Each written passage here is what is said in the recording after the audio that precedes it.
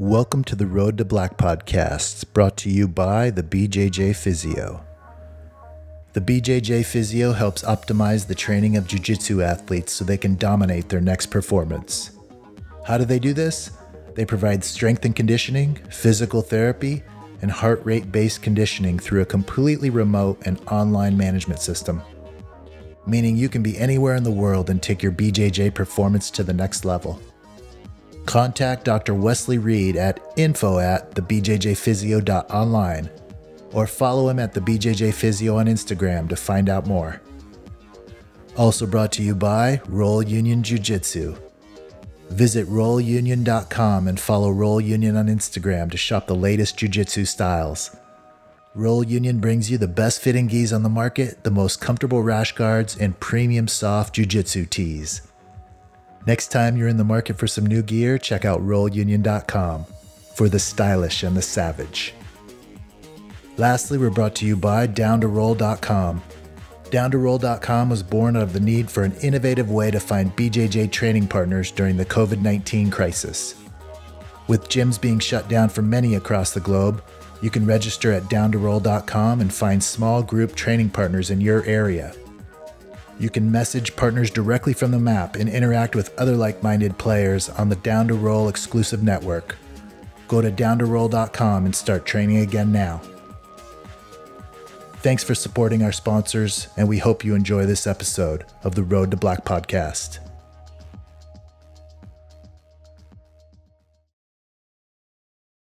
Welcome to the Road to Black podcast. Wes, we're here for another episode. Yes, we are. What's up, man? How you doing, man? No complaints. Another week. Another week. We're just chatting about the, every time we get together, we usually chat about some of maybe the more drama-related issues going on in jiu-jitsu, and a lot of them center around Gordon Ryan lately. Yeah. Mostly just because he's so vocal, you know. He's just, did you hear him on the JRE? Did you hear that? I haven't listened. No, I haven't listened to any JREs since he went over Spotify. Yeah, that one is. I cannot stand Spotify on that platform. As far as his show, because he has ads and stuff. Yeah. For our show, it just runs through. It's no big deal. But when you're on a show where I used to listen to JRE, I've always listened to it a lot, and then to go from Apple Podcasts, where it's super smooth, you get the podcast. It's like, so my experience in terms of Spotify, and I know we have listeners that listen to JRE. Obviously, he's the number one podcast in the world, Mm-hmm. But the experience is I used to have Apple. Still use Apple, all Apple products and Apple Music, Apple Podcast app. I really like a lot because it's just simple. You have your stuff you subscribe to, like the Road to Black. Pulls up the episode most recent, blah blah blah. And the nice thing about it is I'm always on the run, so I'm moving from my office at home to my office at work. I'm going to train, I'm going here and there, and so with Apple Podcast app, in my experience, I could be listening to JRE. Let's start off, 5:45 in the morning. I'm in my truck, start listening to the podcast. If I get out at work or whatever, I train.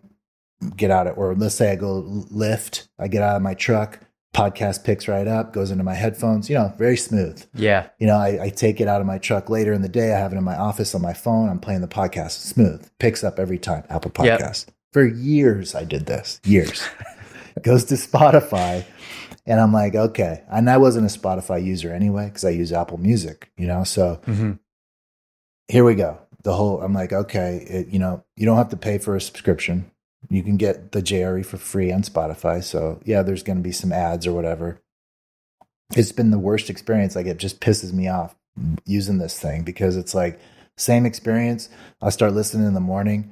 Sometimes it cuts in and out. It's not a clean stream. Mm-hmm. Sometimes, now there's ads at the beginning of every show where there was before, but with the Apple Podcast, you can just scroll past the ad, scroll 5 minutes in, and this one's it plays each ad individually. So you have to scroll through the ad and another one pops up. Scroll through the ad, another one pops up.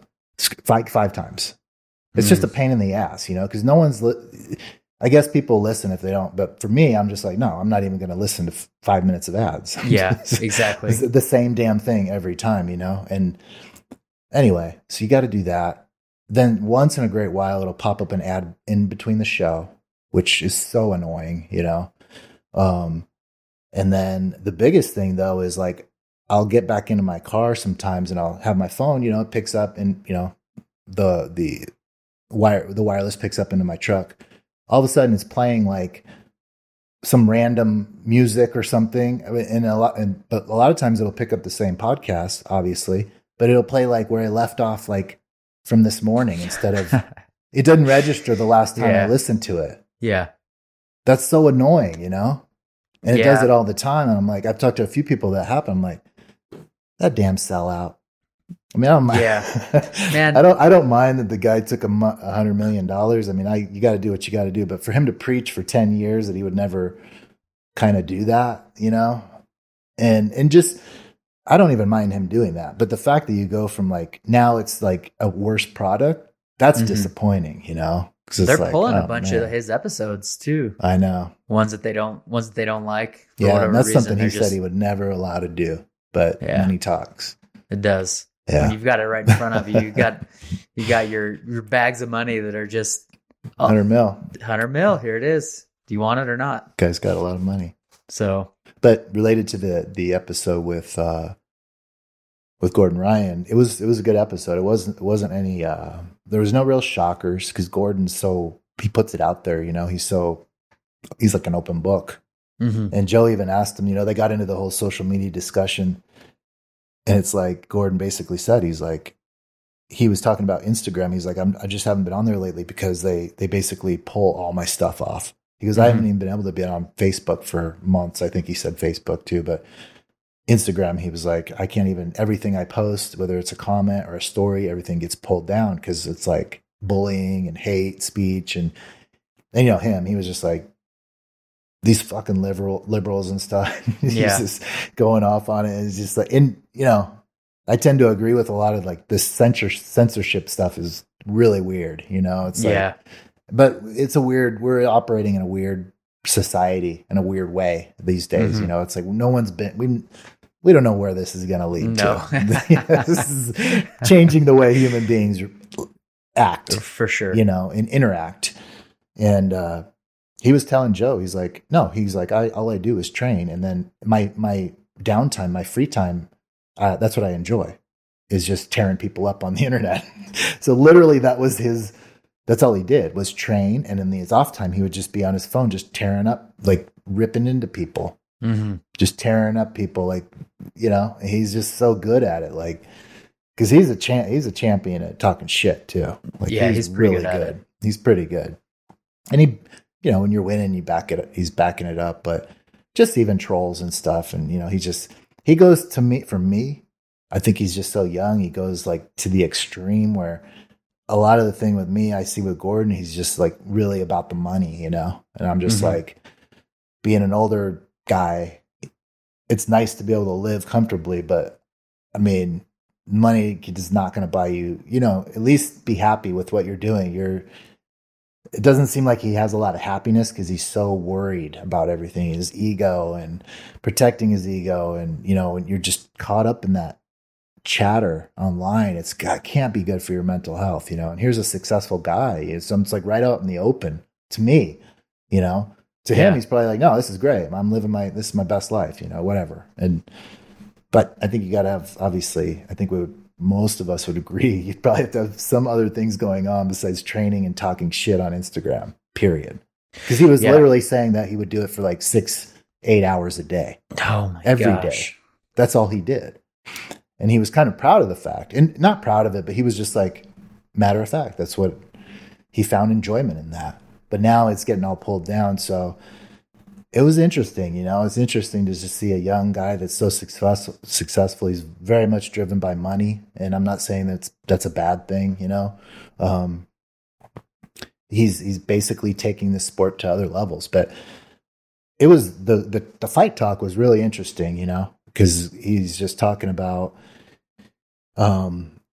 basically he's talked a lot about John Danaher and how he, attributes a lot of his success to Danaher and telling everybody how much of a wizard he is. He's like, because they started talking about Gary Tonon's fight career. He's fighting MMA, and Joe asked Gordon who's training Gary in the stand-up game, and he's like, John is.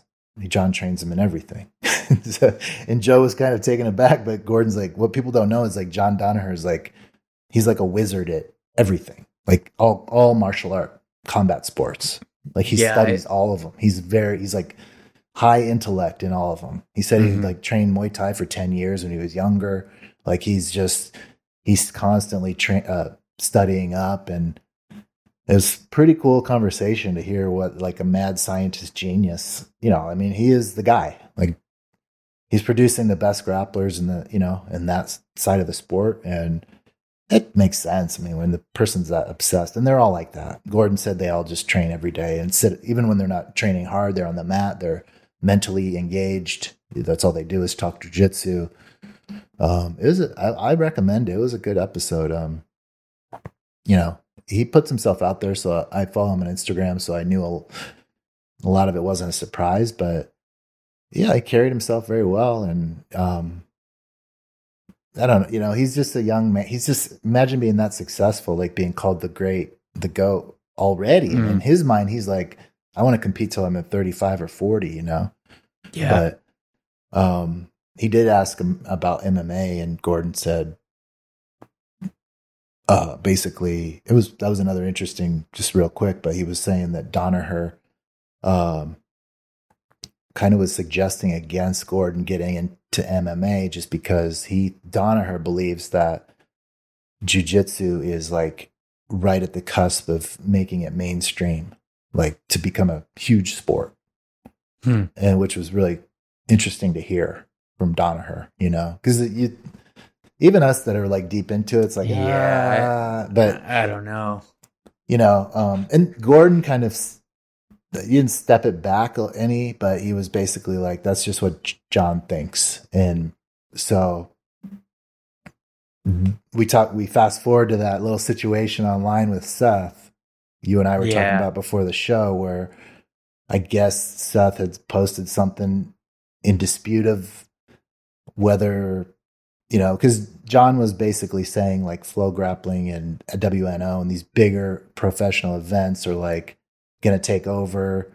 And they did a lot. I think he said something along the lines that they did the most for like professional jiu-jitsu is what it was. And Seth said, like hey, I'm over here. Basically, we've done a lot, and I don't know. It went back and forth this week between Seth and Gordon. And of course, Gordon goes into, hey, Fight to Win only pays, he basically reposted the purse of one night purse was like what, 18, 20,000, something like that.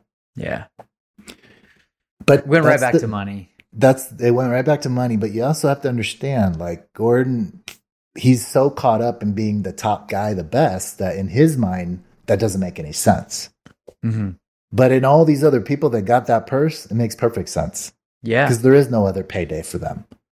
And on top of that, I mean, they're all contracted with Flow because Flow is, yeah, their pay that is helping pay the fighters, right? Yeah. So, that was one of the things that Seth said is that my organization helped pay you. Yeah. Exactly. Even though you didn't fight on our card, we're contributing to the money that Flow is paying. Yeah. For these bigger organizations, WNO and all these different organizations, right? And so it's interesting. And I tend to agree, but there can be more than one truth in all of that. It's probably a mixture of different things. The bigger athletes are going to get paid more, and the promotion's probably going to have to do it.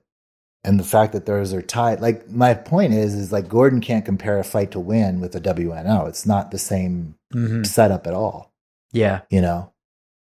Fight to Win has how many fights on there? 30? Yeah.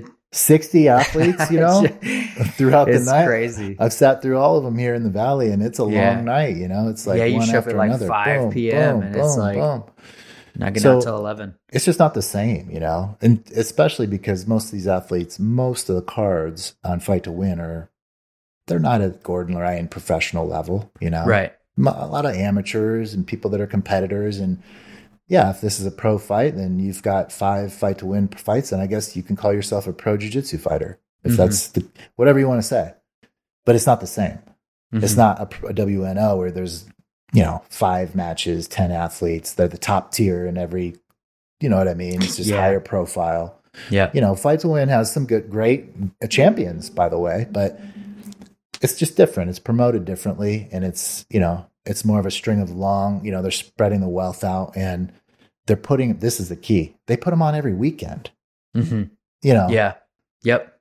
When you're putting a Fight to Win on every weekend or two, you're throughout the entire year, you don't have the ability, you're not going to have these big purses, Yeah. It's just different. So, and I'm saying that, and I don't know if that was Seth's argument, but Gordon had reposted I think he probably understands that there's lower tiered athletes even getting paid on those events, even if it's small, because with Fight to Win, I think the fighters also sell tickets to get some of the money or something.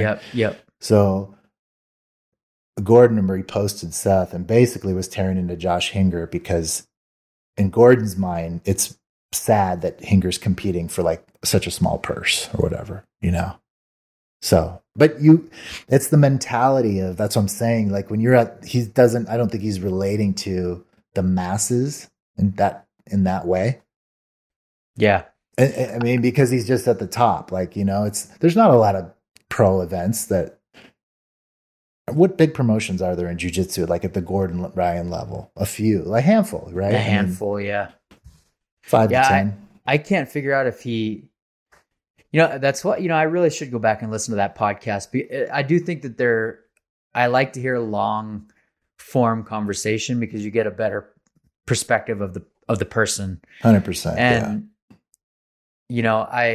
I also, I follow Gordon Ryan. I see all of his stuff. He says some funny stuff. Yeah. But at the same time, I can't figure out if this is him or if he's trolling online. If it's just like a constant, if he's being a heel. I was actually talking about that in a different conversation. Like he's trying to pull the heel card, He definitely is doing that because he said that. He said basically he came up like when he was successful a few years ago. I don't know if it was Pan or EBI, but it was I think it was Nogi Pans. Remember when he went to Nogi Pan or something? He didn't maybe he did compete that year, but he wore the king outfit. Mm-hmm. And remember, like he wore literally a king's robe and a Burger King hat. And everyone was like, what the hell? What is this guy? But that was he literally came up with that. And he was like, this is going to be my shtick, and I'm just going to basically just be this guy that's like proclaiming himself king, like, and just be this guy. And as far as the shit talk, I told you, like, he just loves it. I mean, I think that's part of his personality is just, he's competitive and he's tearing people up, So, I don't know, man. Yeah, it's good. It was good to hear. I mean, he didn't come off as like an asshole or anything to me. I think a lot of that is just he's so triggered, when he's online. You can tell, I mean, he posts something. Like, he posts something. Somebody comments. He's right on him. You read the comments. It's entertaining because it's like, whoa, man, how is he doing this? But he's spending hours doing that. It's just like, so it's like, it's just a crazy place to be, man. It's a crazy place to be. But yeah, I think it's, I think it is, it's publicity. I don't know. I mean, some of this, just the stuff, I think for me, it's the money stuff. It always comes back to money. Mm-hmm. And I just want, maybe if he's trying to be a heel, he's not going to be 35 or 40 years old and be like, man, I was kind of a douchebag back when I was doing this, like I had, but maybe he won't. Hey, you know what? I feel the same way about myself. Exactly. You know? Exactly. That's right. That's my what point. I'm saying. Starting it out. I'm a little bit older and wiser. Sometimes I'm like, young man, you'll know. You'll realize that this is just there's not much to gain out of that type of thing, you know. He's so damn successful, and it's ego though, you know. He's it's a little bit I mean, it's hard, right? I mean, when you're at the top and you don't want to be taken down, he's definitely, you can see that his ego is fragile, I should say, in a little way, a lot of ways, because there's things that people say, and it's like, why us on the outside as viewers or listeners or readers, it's like, why are you even thinking about that? Like, why do you even let that bother you? And like, these are people, like, they're literally nobodies online. Yeah. You know, they don't even have a picture or a name or a face, and their account's locked and they have one follower. And you're going to argue, like, what are you doing? This person on the other end, like, those are the ones I just don't get. And he still does it. Like, it's like, you don't even know who you're talking to, you know? Yeah. This person this is the only, it could be some psycho or somebody that never talks to anybody. And they're like, hey, look at this. I'm getting a rise out of the greatest grappler, you know? It's like, yeah. Or it could be just a bot and he's just wasting his time with a bot. You know what I mean? Yeah. I'm sure some of them are too. For sure. Like, in this day and age, you know, but I don't know, man. It's just interesting. And that we've talked about this before where, you know, Gordon, he did say on the podcast, he can't get any fights, but we've said this before, like, it's because he can't get his rule set, the way he wants it. Yeah. So, and that's an ego thing too. Because I believe if you say you're the best, and he is, but he should, why do all rule sets in no gi? Yeah. You know, if you're that good, like, why wouldn't you? And even if you're not that good, why wouldn't you? Because why? Because you don't want that L. Yeah. Yeah. That's what it comes down to, you know? He was like calling out Gustavo Batista, like he was going to give him 10 grand and let him start in the mount. Yeah, I know. And it was like, you know, like that's all cool and great, but at the same time, you're still playing his rule set, right? So yeah, there is no reciprocity as far as, okay, well, which was going back to when it was him and Galvao. It's like, or anybody, okay, like, I'll play your game, but why don't you come over and why don't you throw a gi on, or why don't you play this rule set and see what happens, you know? Yeah. You might be that matters. Exactly. But even Batista was like, I don't want to start in the mount. But that alone is a tactic. It's that protecting of the ego tactic from Gordon, because if he loses, he's going to be like, you started in the mount. Of course. Yeah, for sure. And he doesn't want to start fair and lose, because then he won't have an excuse that you started in the mount. Does that make sense? Yep. You know, he's like, you can read right through that, through the comments, because that's what everyone was saying. Is like, what? Like, that's just it's a protection to himself. It's like, that right there was a great case, that exact back and forth of, they should have done one fight, IBJJF rules in the gi, and one in no gi. Yep. Period. Yeah. One guy is heavily in the gi, and the other guy is strictly no gi. So you could even make it in the same organization, right? Let's take WNO. Yeah. You say, okay, here's what we're going to do. We're going to have 2 fights. We're going to have one in February and one in May. Mm-hmm. So it's going to be like, you'll have time to prepare in one rule set. Yeah. Then you have time to prepare in another rule set. And I don't know, man. I think he won't do that, because he won't protecting. Yeah, he's protecting his legacy and his ego, and that's fine. But that's just, I don't know.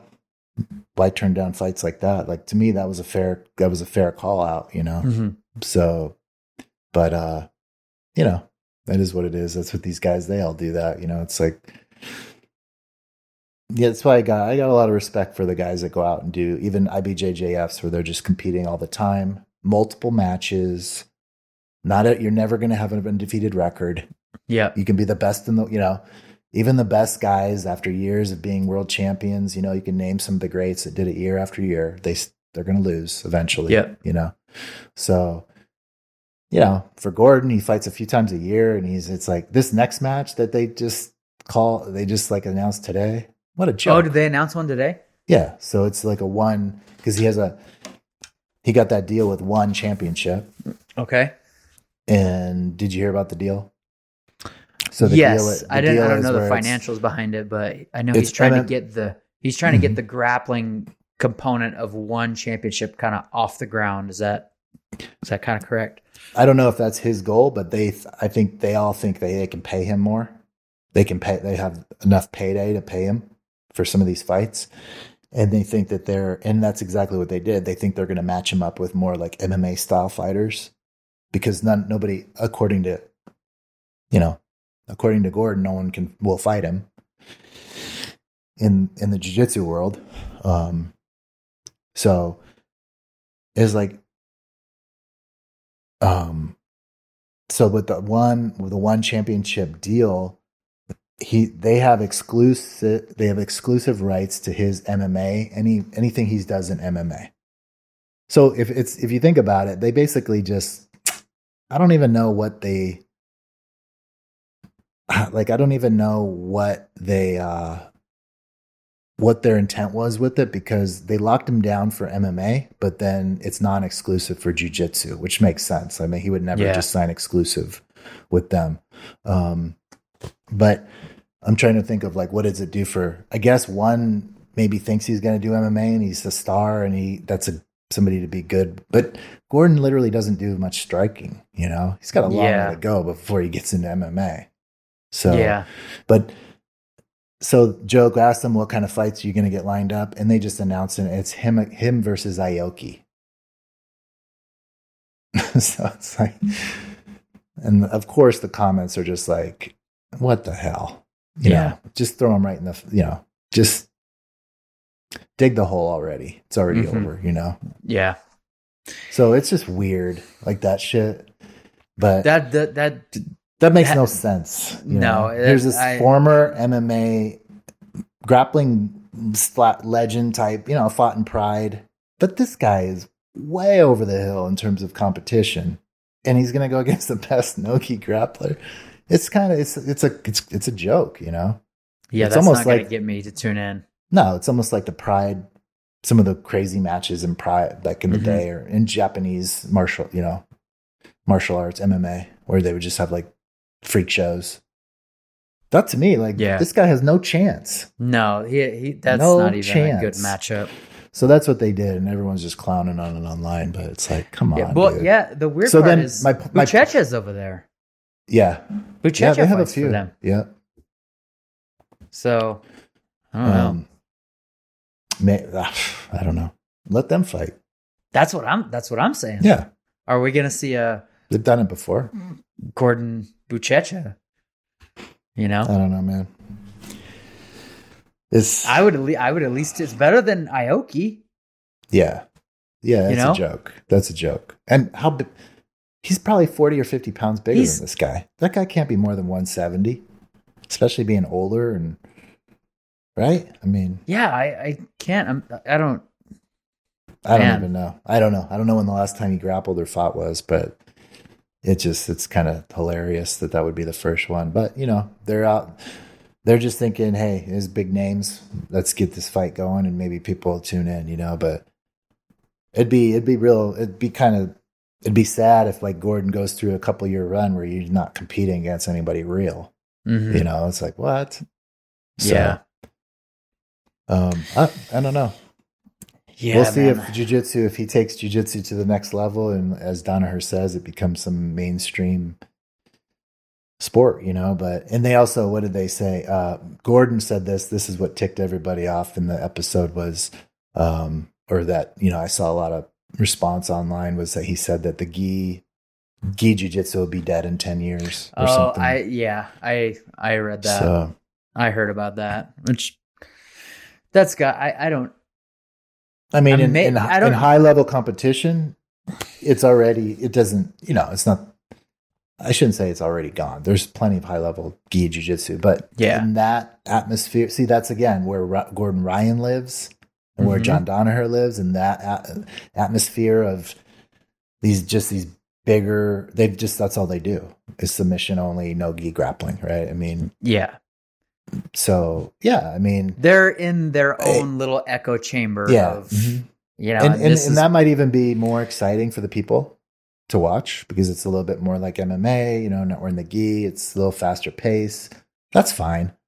But like the hobbyist or the traditional martial art it's not going anywhere. No, it's growing is not going tremendously. Anywhere. Yeah. So, I mean, it's just, you can see the slant, you know, the way it is slanted with them, but, let's go check it out, man. It was a good conversation. Yeah. I'll have to check that out. I'd spend some time with both of them. I'd hang with him and Danaher, you know, any of those guys. You know, if I were to go to Puerto Rico, I would definitely go visit the gym that they're training at. I don't know when they said their gym's gonna be finished, but it sounds like in the next year or so it's gonna be ready to go. So nice. I would go down there and I'd love to spend some time with Danaher because he would. That'd be amazing. You know, I know. The dude's like a dial tone though, so you can only I can only spend so much time. I have like I have his like instructionals, and they're hard to watch. They're hard to get through. It's just I have some too. It's not that it's not a 3-minute clip. No, it's not that it's bad or it's not bad content. It's not but man, it's deep. It is like it is hard to get through. Yeah. So it's deep, it's drawn out, it's just his tone. Yeah. It's his tone. Yeah. So yeah.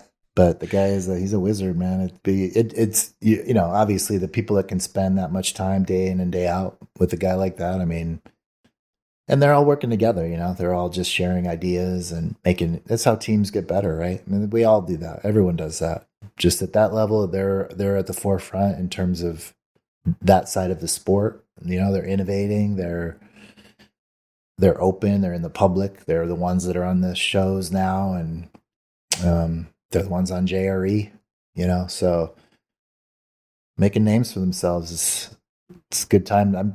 I'm hoping, you know, in terms of competitions, we got one coming up here in the Valley, Jiu-Jitsu World League this weekend. I know a lot of guys and gals that are competing in that. Mm-hmm. It's kind of the hot topic around the Valley here. This is the one that's coming up. They put on they're one of the ones that I would say they put on a really good tournament. Yeah. From all the people that I've heard, the people really like that tournament. Pretty well run and clean, and they're the ones that have the cool cameras on the sidelines for some of the events and stuff. And they've been putting on a lot of more shows in this last. They've been getting after it. I don't know. Mm-hmm. Yeah, I think they're here, California and Vegas, all in this month. So this one's going to be big. So hopefully, some of the local. It's almost like in spite of COVID, jiu-jitsu is still doing great. That's just such a great indicator of, you know, the popularity of the sport. Yeah, the future is bright. It's bright, especially if we can start opening the gyms up completely. I still know people that aren't training, you know, it's like, and that has to be widespread. We talk about this at length, but that's just in a state that you can train. It's legal to train, right? Mm-hmm. And then there's other states that still, you know, they might not, whatever it is. We talked ad nauseum about all that, but everyone's in a different position no matter where you're at throughout the world. But at least here, there's still tournaments being put up, and we haven't even seen a lot of the other promotions, the more local promotions come out yet, you know? So yeah, we'll see. I think hopefully this next year we could start getting more and more events going, and I think it's only going to be. This one here in Arizona was like, I want to say they had like over 2,000 competitors already, like even a few weeks ago, you know, or whenever. Where are they having up to a month? Westworld. I think it's at Westworld. Yeah. Which is where they used to do the Fight to Wins. Yeah. Yeah, they did. So yeah, that's a big. Yeah, I'm going to head out there spot. this weekend. Yeah, that'll be Check good. it out. Yeah. You guys got a bunch of people from the Early Bird and GDs? Several competing. Mm-hmm. So it's going to be, and I have some friends from other gyms competing, so it'll be cool. Check it out. And, the community's pretty strong out here, so it'll be good to see everyone and see how this thing's run, Yeah. They've had several out here, local ones, in the last 6 months. So seems like there's picking up more and more. I heard Fight to Win's coming here. They're doing back to back, I think in June or July. Yeah, according to Josh. Yeah. Was telling us. So yeah. We'll see, man. Competitions are coming back, man, people. And we have, what is it? Nogi Pans is in just a few days, isn't it? This weekend, yep. It's this weekend. Yeah. So, yeah, I mean, the big stuff's coming back. I know that IBJJF is still posting stuff, so I'm hoping that hopefully they get back here in Denver soon. Mm-hmm. That'd be nice. Well, they were just in Texas and Louisiana. Yeah. So maybe they're working their way up. I saw they posted Memphis for the summer and Boise for the summer. So usually it's June or July. They're here in Denver, so we'll see if they announce something. Yeah. I did a Denver Open. I think it was like 3 years ago. Mm-hmm. And it was the tournament was on 4/21. Nice. Needless to say, that was the night before. I wasn't as sober as I probably should have been before a tournament. 4/20 in Denver. First time I was ever in Denver, I'm like, oh my God, there's dispensaries one block after another. Block. Yeah. So it was a fun weekend. We had a bunch of us went out there and there was a big team that came up for that, wasn't there? There's probably, if I remember correct. Probably 5 to 10 of us that I can remember that were out. But that was cool. I had never been to Denver. Like I'd flown in there and went to Breckenridge a couple times, but just seeing the little downtown area, it was pretty cool. Yeah, it's a cool spot. Yeah, and on 4/20, of course, it was a kind of off. That weekend was pretty popular down there, and there was a Rockies Cubs game, I believe. We went to that weekend as well. So it was a fun weekend. Downtown was rocking. Yeah, Denver, I'm sure. 4/20. Yeah. IBJJF on 4/21. Everybody's just like in the parking lot, zombies. Yeah. Oh man. Yep. That's awesome. So yeah, I've been thinking about, I've been thinking about private lessons lately. Mm-hmm. I'd considered going, have you ever taken a private? I don't think like a paid private, no. I've never taken a private lesson. So I don't know exactly what all it entails. I mean, brown belt, never taken a private. Never really felt the need to take a private. Yeah. So I can definitely see the benefit, I think, especially depending on your situation, if you need some very one-on-one time with someone that can fine tune a very distinct part of your game. I think it's probably tremendous. Guys that teach privates, most of them that I know, they like to have you and someone else, like a two-person. That's just been my experience with my friends that teach privates, throughout the year. And because then they can really instruct two people and really kind of be that third person looking and correcting. And because it's hard to teach and, show somebody something when you're doing it on them or vice versa. Yeah. It's I've run into that situation lately too. Yeah. So even showing someone, you realize that on the mat, if it's just you and someone else. Mm-hmm. But definitely with a couple of my buddies in particular, I know they like to always suggest, and sometimes they'll even be like, this is the price, just bring a friend or bring someone or bring one, So because it's helpful. But sometimes you don't want the other person there. Maybe you just want that one-on-one time, or you're very focused on something. But I think I don't know. I've always thought why take a private? Just keep showing up to the mat, you know? Mm-hmm. Especially early on. Yeah. You know, sure. Especially early on, white belt and blue belt. Mm-hmm. I personally wouldn't have somebody, like I wouldn't even take somebody's money if they wanted a private from me. But just come train and exactly. And keep showing up on the mats. You're gonna get so much out of just being consistent and showing up to the gym. Yeah. I saw somebody post something online about privates, and then it got me thinking, like, is this the right time for me to take a private? And I'm still not.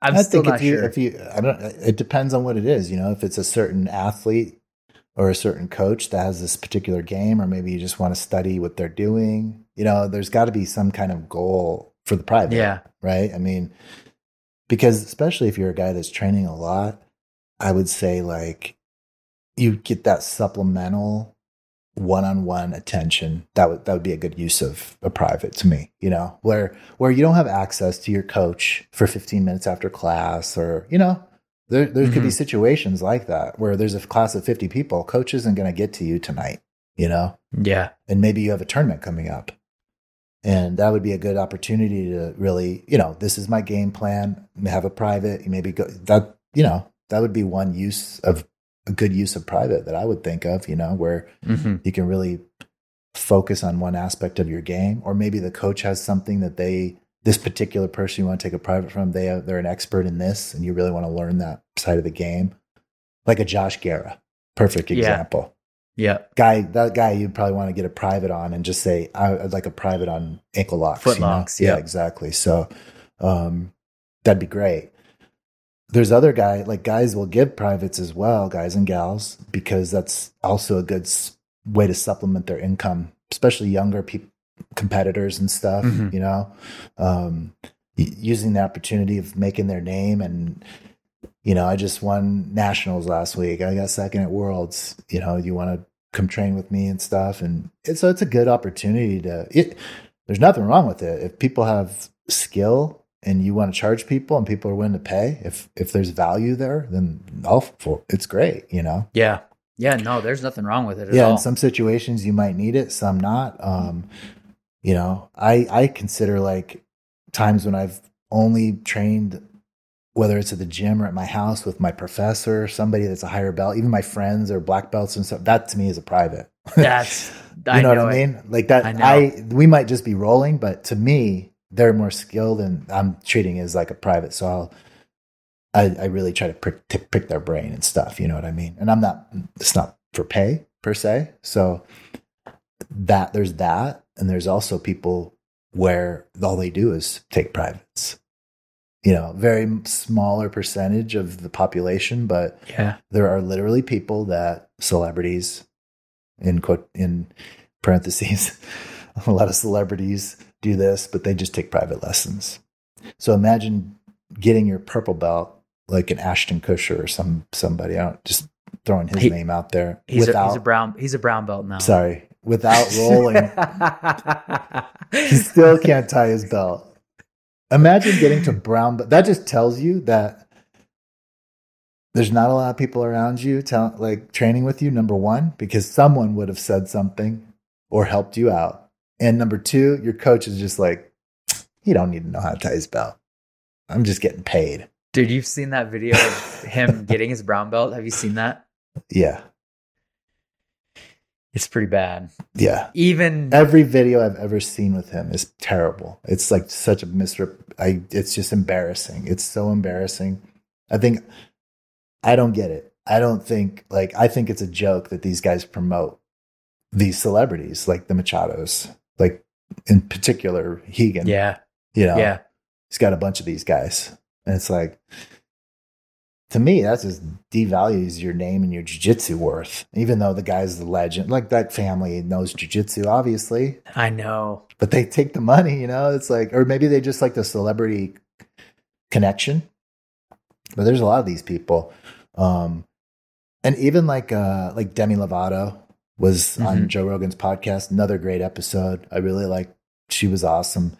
She got to like a blue belt level, but she even said in there, I think she said she only takes privates. So we all know that without everyday rolls, your jiu-jitsu journey is completely different. Yeah. Come on. How do you get to brown belt and never roll with people? That makes no sense at all. No, it doesn't make sense. It doesn't make sense. You can't do it. I don't care. I haven't been in this game that long, but I know that is a fact. It's not the same. Yeah. It's not the same, you know? So, you just don't have the experience. Even if you're taking privates 4 days a week for 5 years with your professor, you're not going to get all the different looks that you need to advance, you know? So yeah, you have to rep. That's how it be reps you have on to, the mat, you have to get reps. You have to get reps in it. You can be told you have to have live combative sparring sessions with strangers, with other people, you know? So I don't know. I just take it for what it is. It's a celebrity belt, but at least learn how to tie the damn belt. So funny. Man, those ties are like straight up and down. It's such a disgrace. I'm like, I would not post that to Instagram. Like, retake this. Who took that picture? Doesn't that guy know jiu-jitsu?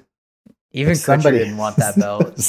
He didn't even want it, and he couldn't.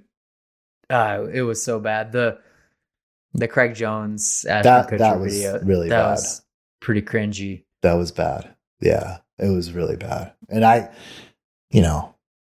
the comment I hated the worst was, "Oh, Craig Jones would make anyone look like that." No. He'd make white belts look like that. Yeah. You know?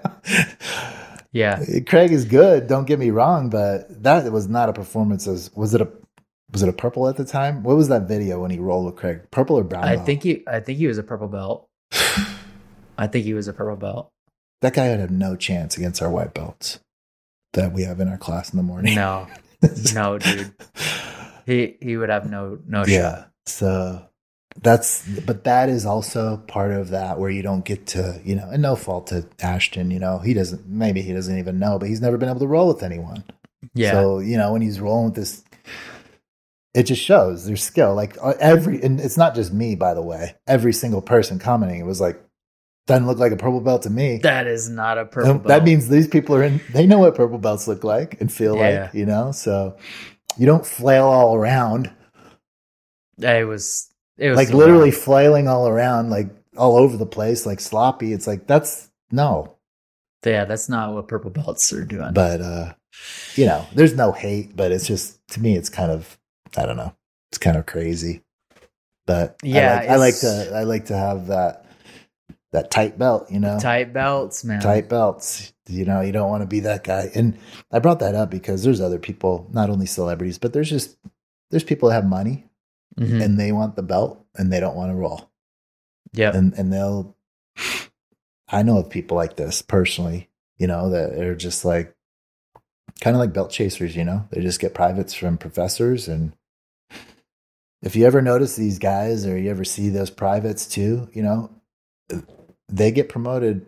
Maybe that's why they get a lot of promotions. You know, you're not getting a private every day. You're getting a private every week. And then all of a sudden after 4 or 5 privates, you get a stripe or, you know, it's just like, it's just weird. It's a weird way to have it as a supplemental training is perfectly fine and great. And I would say in some instances, you know, I mean, the more instruction, the better, you know. Yeah. You can think of like watching videos online as kind of a private in a way because you're getting this direct messaging, you know.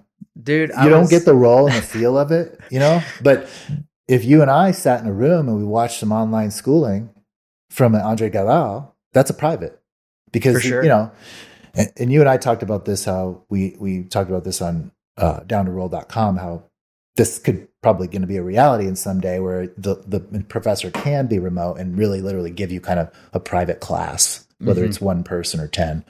Yeah. Super valuable, but that can't be your only training. Mm-hmm. You know, yeah, you have to roll. Yeah, you got to roll. I think, you know, I don't know if this is an edgy statement, but I think it should be mandatory to roll in class. Yeah. Like you shouldn't, I'm not saying that you can't take rounds off. I'm not saying you point fingers at people that are injured and, you know, say you have to roll. But rolling should be a part of your classes. Like you can't give people the option to like opt out of rolling. No way. You know, that's the main thing. I know it's literally the main part. Like that is the fight. Having people show up and check the boxes that you showed up to class and not roll. And it's like, I don't know, man. I think you gotta, especially new people, like it's uncomfortable to roll. And I think there are people out there who are just not, if given the option, they're not gonna roll. Yeah. They're not getting the full experience of jiu-jitsu. Yeah, exactly. By any stretch of the imagination. And they're missing the funnest part.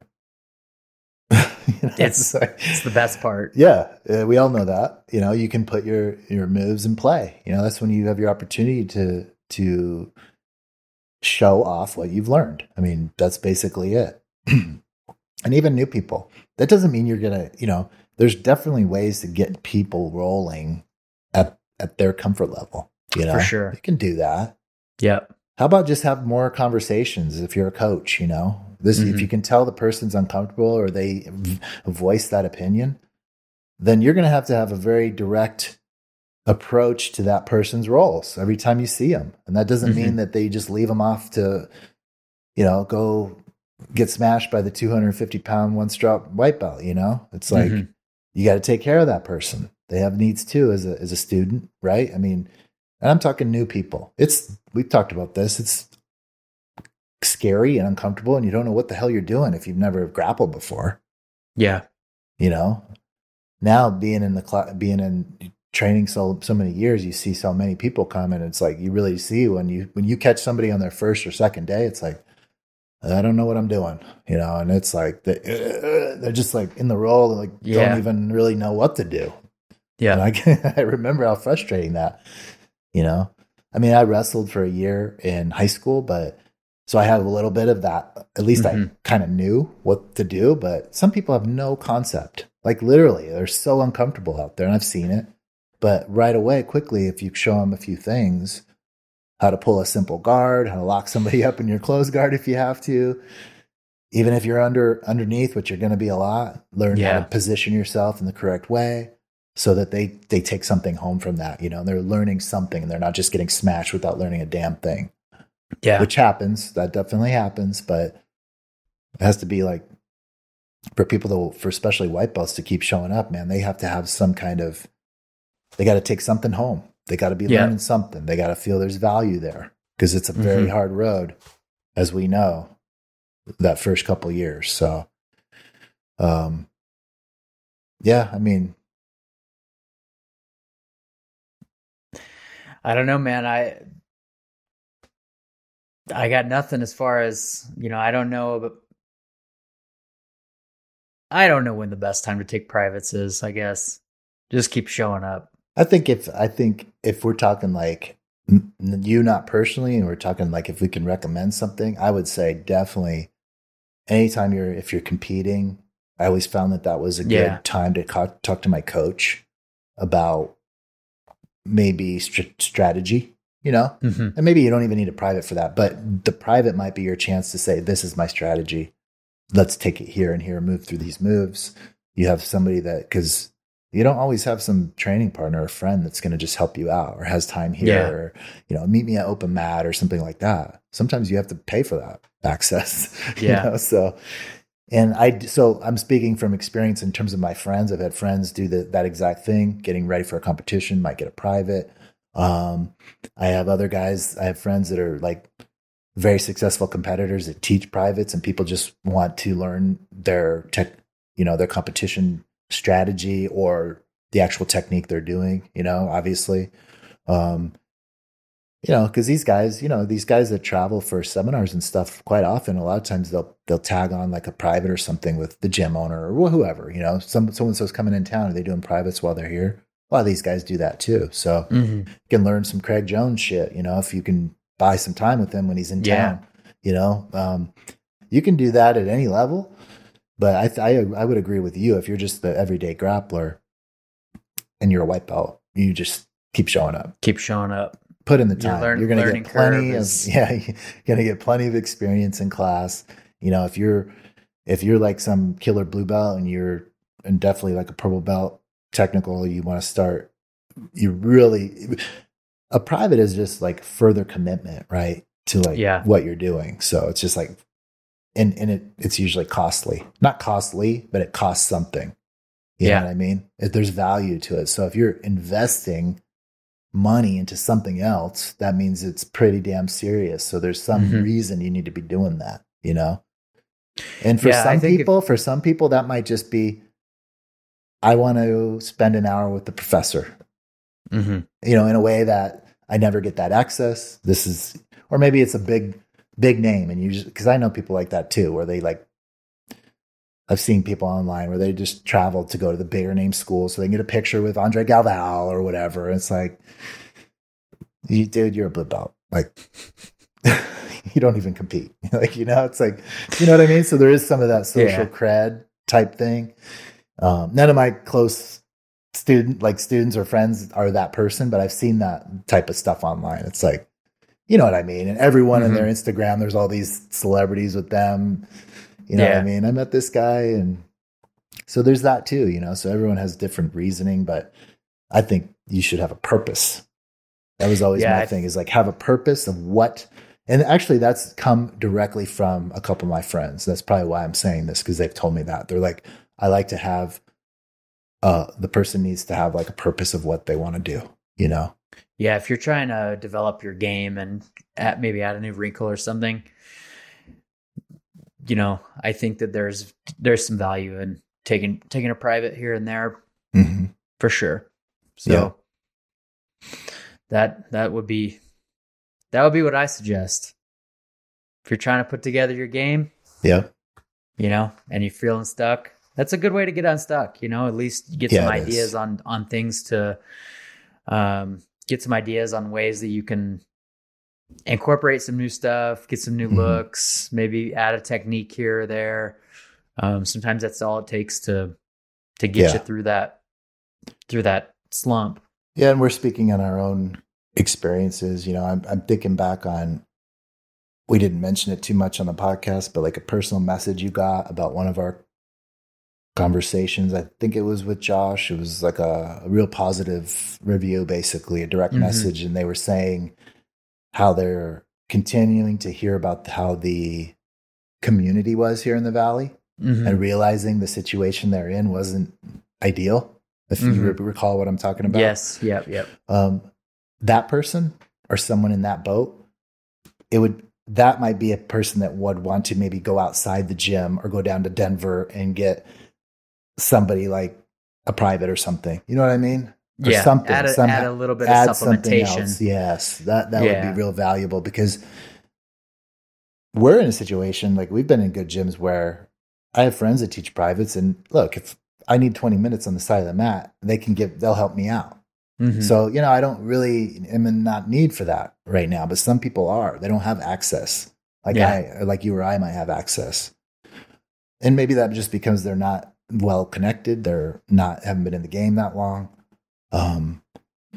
But I would say if you see a good person out there teaching privates, jump on it, try it out. And especially if it's someone that is like in your circle that you want to support. So I do think that's good, because a lot of these younger athletes, they use privates and this supplemental training and teaching to finance their competition career, and pay for plane tickets and pay for registration. And, they're not making a ton on these privates, but time is valuable. And when someone has expertise in something, people pay for that, so, but, have a purpose for it and go in with your notepad, be prepared and make sure you're getting your value out of that and taking something home from it. Dude, I was surprised I went to that Gustavo Batista seminar and I was the only person with a notepad. I couldn't believe it. I was like, what is going on with this? You know? That's hilarious. I didn't care, man. I was just like, dude, you know what? Like, you don't, these are good if you're not filming opportunities. it, you don't, how are you going to remember all that? That's exactly right. Yeah. There was so much information. Yeah. It was 2 hours. And I was like, there is not a chance that I am forgetting some of this stuff. Yeah.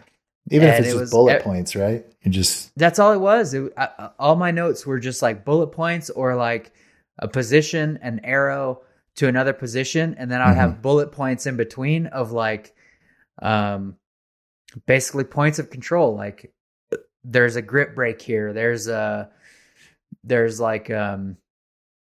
shoulder shuck here that you, like it was passing the lasso. Yeah. There's like a something shoulder that you shuck need here. to remember the detail. So you have to remember, I'm trying to go from this position to this position, and I have X, Y, and Z things that I need to do to get there. I can put everything else together, but there's like a couple little fine details that are key to making this position dominant. I couldn't believe it.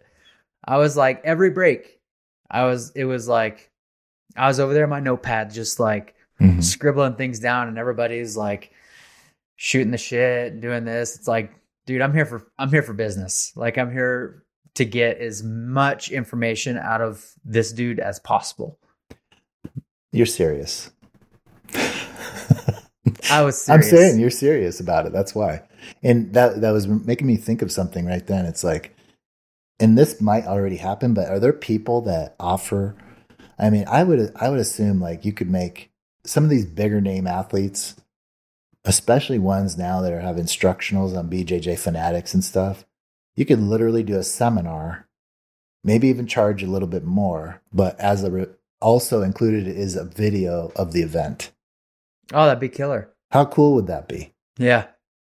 I bet that would pick up steam. So I bet, because then you would have like you'd have people that were just like seminar video collectors, in a sense, like I'm going to seminars because you're also taking that information home forever.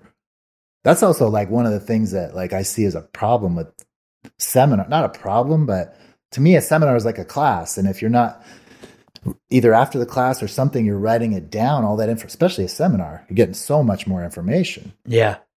Yeah. You got to like do something with that, because for sure. On Monday morning, you're going to get back into the gym. You're going to have new lessons you're learning from your own coach. And all of a sudden the seminar is a week behind you and you're like, but if you had a video, of the event, and it'd also be like a nostalgia type piece, Yeah. Hey, I was here.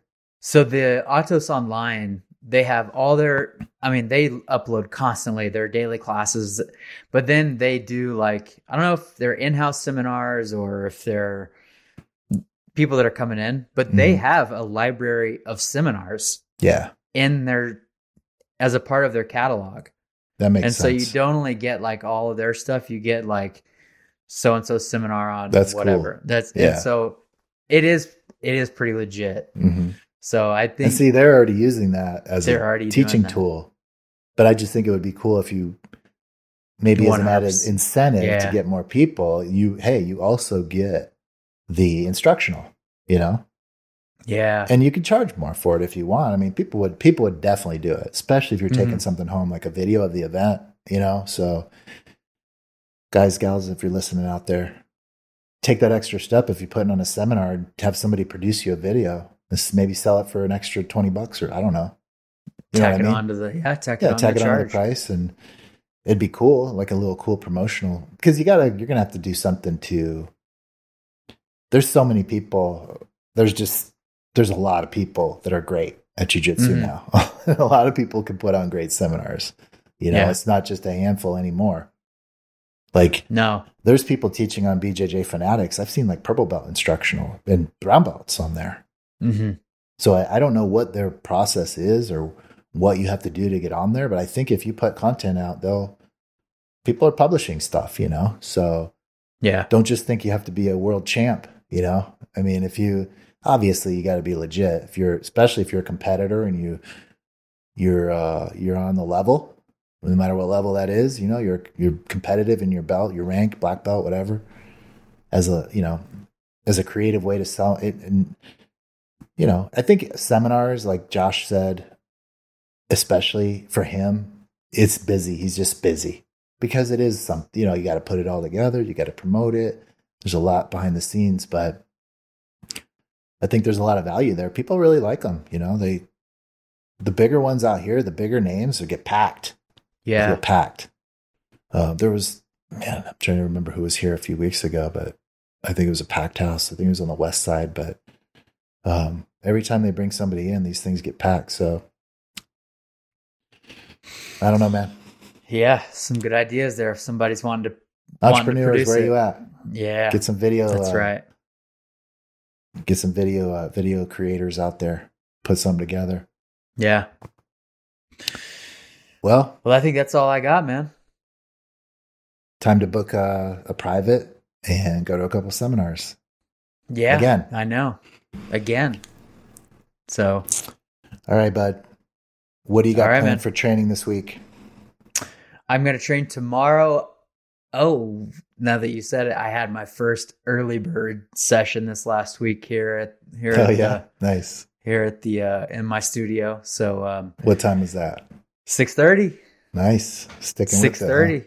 Legit early bird.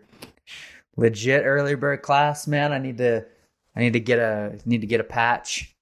Mm-hmm. You know, carry the early bird tradition through. Yeah, for sure, man. I'll hit now, you up. So for the listeners, you had to earn that patch at GD. Yeah, you had to earn it. You had to earn it. I think it was 100 classes. You had to do 100 classes. Yeah, it's, you know, Manny hasn't produced the list. He used to keep track of the list, but it started obviously many years ago. But we, I don't even remember why. I think I just designed an early bird design. We wanted our own logo because it was just a group of the same people that didn't really train in any other class but the early morning. So I designed a logo with the early bird, and it kind of became not an official GD logo, but it is our GD early bird logo. And so we made it to where we just had fun with it. Instead of anyone that ever came in the class gets one, we were like, you have to do 100 early bird classes. That means you're truly committed to waking up. Yeah. You know, because, you know, you're getting, what's 100 classes? 3 times a week, 3-4 times a week, let's say. If you're just average going, you know, you get maybe 15 in a month. You do the math, you know. 6 months worth of early birds, 6 to 8 months maybe, where you're training consistently. Yeah. That's a commitment, you know. It's a commitment. So we came up with the 100, and then everyone was like on. So we would try to get people to, you know, people would want to, they'd be getting close, and Manny would be like, you know, we got, these people are in the 90s, you know, so we need to bring that back, and I need to have Manny make that list. But there's a lot more now, you know, these days, because there's been a lot of consistency over the last few years. So a lot of people are in the early bird club. So the purpose is, if you get into the club, you can put a patch on your gi, early bird patch. So it's a special club we have. Yeah. So anyway, had my first early bird, and training again this week. So I'll train tomorrow. I'll train Thursday early bird, and then I'll train both days on the weekend. Nice. So I'm bumping up 4 days. So yeah, good training. That's great, man. Sounds good. Well, safe training this week. Say hello to the early morning guys, gals. Yeah. I'm sure it's a shock for the first couple weeks anyway, training that early. But it is. Once you get going, it's a good way to start your day. It's great. All right, buddy. We will see you next week. Thanks for listening to this episode of the Road to Black podcast.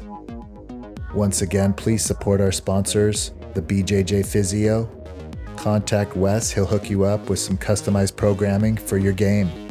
Take it to the next level. Therapy, performance, the BJJ Physio. Also, Roll Union Jiu-Jitsu. Check out the latest styles, jiu-jitsu, casual wear, training gear. Check them out, rollunion.com. Follow on Instagram @rollunion. Thanks again for listening, everyone, and we will see you next time.